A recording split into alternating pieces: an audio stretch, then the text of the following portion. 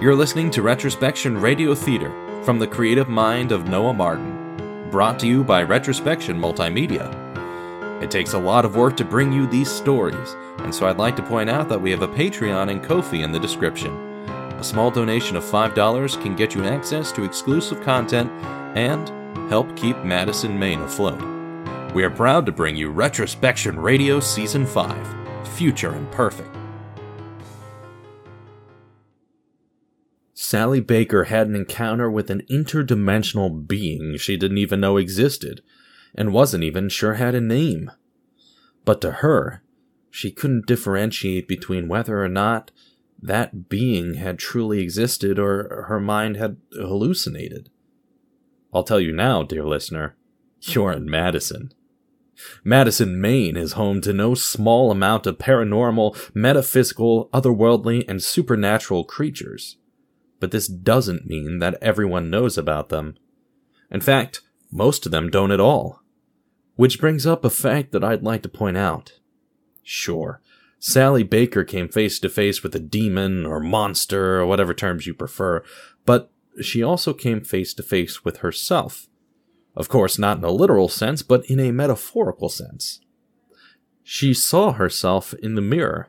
She was pulled through by her reflection, and she was forced to either confront herself or run away. And unlike Elliot Cooper, who decided to run away, to curl up in a ball and cry, Sally Baker saw the monster and decided to not back down. It is in this key choice between encounters that separates Sally Baker from Elliot Cooper. Elliot Cooper will never, in his entire life, be able to face himself and win. His fears will always get the better of him. But Sally Baker, on the other hand, is about to become a very, very different person. Sally finished reading the newspaper and began to contemplate her next steps. Sure, she was interested in seeing Elliot again, but she didn't have social media and had forgotten to ask for his number. Plus, she was far too interested in discovering the truth. She wasn't sure what it was or where to find it, but instead the only lead she could think of was the final heading in the newspaper. The Madison Gazette was being closed for good. She placed the paper down and got up from the bed. Cautiously, she opened her bathroom door. She was relieved to find no otherworldly creatures within. She washed up, taking time to change her clothes and carefully conceal her firearm. Then, she left the hotel room on course for the Gazette. Elliot Cooper had a grander welcome when he had arrived merely a few days before. At least there was someone at the front desk. But Sally Baker stepped into a nearly empty building with barely any cars parked out front. It was as if the staff simply didn't show to work today. Sally was a bit uneasy, especially since she might be considered trespassing, but she decided to head down the lengthy hallway in hopes of finding at least one person. The hallway itself was poorly lit by emergency lights. The occasional skittering of a rat caused Sally to jump. She was on edge walking down this lonely hallway.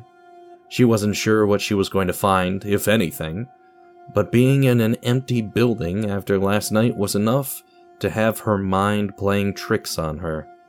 Every shadow looked like a potential monster ready to leap out and tear her to shreds. Every flash of a light bulb made her jump, and even the distant, quieted sounds of cars honking on the road made her hair stand on end. She wasn't sure if it was paranoia or truth, but she thought she saw movement out of the corner of her eye. Her head darted to the side, but all she saw was darkness. She hurried underneath the light and tried to look around. Did it possibly get darker? Surely not, right? The flick of a light switch echoed down the corridor. Light now shone from a door much, much further down the hallway. It bled into the darkness with a pale, ghostly white luminance. Despite every thought in her mind to not walk towards the door, she did. and a few moments later she stood in the doorway with a nearly empty office void of desks, papers, computers, and people. The only thing in the room was the shadow of a person cast on the ground, their legs bent and broken in odd ways, their head almost entirely horizontal with a neck that was undoubtedly broken. But the person casting the shadow wasn't there. Sally thought it strange, perhaps a prank the office workers played on one another, painting a deformed shadow on the ground. As she thought this, she saw the shadow rise in an almost liquid state to face her. No mouth formed, but words thundered through the room. Sally Margaret Baker. Sally pulled out her gun and aimed it at the shadow man. She did not reply. After a moment or two of waiting, the shadow continued. Sally Margaret Baker, I've come for you. Sally flicks the safety off. Her finger hovers above the trigger. Forget the newspaper. Don't listen to it. And live your life normally. What if I don't want my life to be normal? Then you will pay for your mistakes. What is the newspaper? Why does it predict the future? The newspaper is a curse given to you to break you from your linear life. By who? The enemy. I am a humble watcher with limited time. Choose your questions carefully. Sally's mind filled with even more questions, but she was able to reserve most of them for a later time. Her mind was hyper-focused on the newspaper. Why break us from our lives? Because the enemy offers something others cannot. And what's that? Change. Are you the leader? No. Who is? Truth. Truth? Think of truth like the brain of the body. The truth is knowledge. It lets you think and reason. Then what's the heart? My master's enemy. Sally found herself bubbling up with fury and questions, neither of which would be answered satisfactorily during the conversation. Why do you serve truth? Truth saved me from the enemy. You warned me not to follow the enemy. Who is the enemy? Your truth is something you do not want to know. The newspaper comes from the enemy, then you should tell me who the enemy is. The heart of the body, the opposite of truth. So, the heart has been giving Elliot, and now me, a newspaper for the sake of bringing us from the truth. And now, it's up to myself whether I'll follow the enemy's plans or truth. What is my truth? Your truth is that you will never amount to anything. You will never solve your issues. You will never find Elliot again. But you will live a long and full life. You will die satisfied. Why wouldn't I want to go with the enemy's plan, then? I've come to warn you not to. I cannot stop you.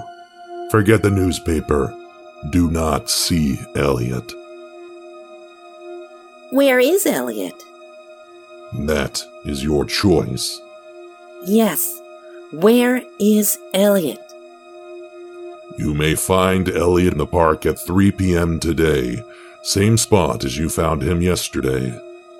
He'll be hoping you stop by. Will I ever see you again? The shadow begins to melt back to the ground. It darts across the room and disappears into the linings of other shadows. Sally Baker was left alone in the room, gun in hand pointed at emptiness, and lost in thought. She made her choice. She was going to see Elliot again. She was going to wait at the park for him until 3 p.m., and then she'd learn her truth, whatever that meant. She holstered her weapon, turned back into the darkened hallway, and prepared for whatever future might await her. Thank you for listening to this episode of Retrospection Radio Theater. I am Noah Martin, creative mind behind Retrospection Multimedia. Join us Thursdays at 7 p.m. Eastern Standard Time for new episodes. Please consider subscribing, rating, or reviewing this podcast if you liked it. If you like Retrospection Multimedia and the content we provide, go to www.retrospectionmultimedia.com. You can donate to help keep Retrospection Radio airing at the Ko-fi or Patreon link in the description. You can also go to our website to hire us for your own podcast. Join us again next week for the next thrilling episode of Retrospection Radio Theater Season 5, Future Imperfect.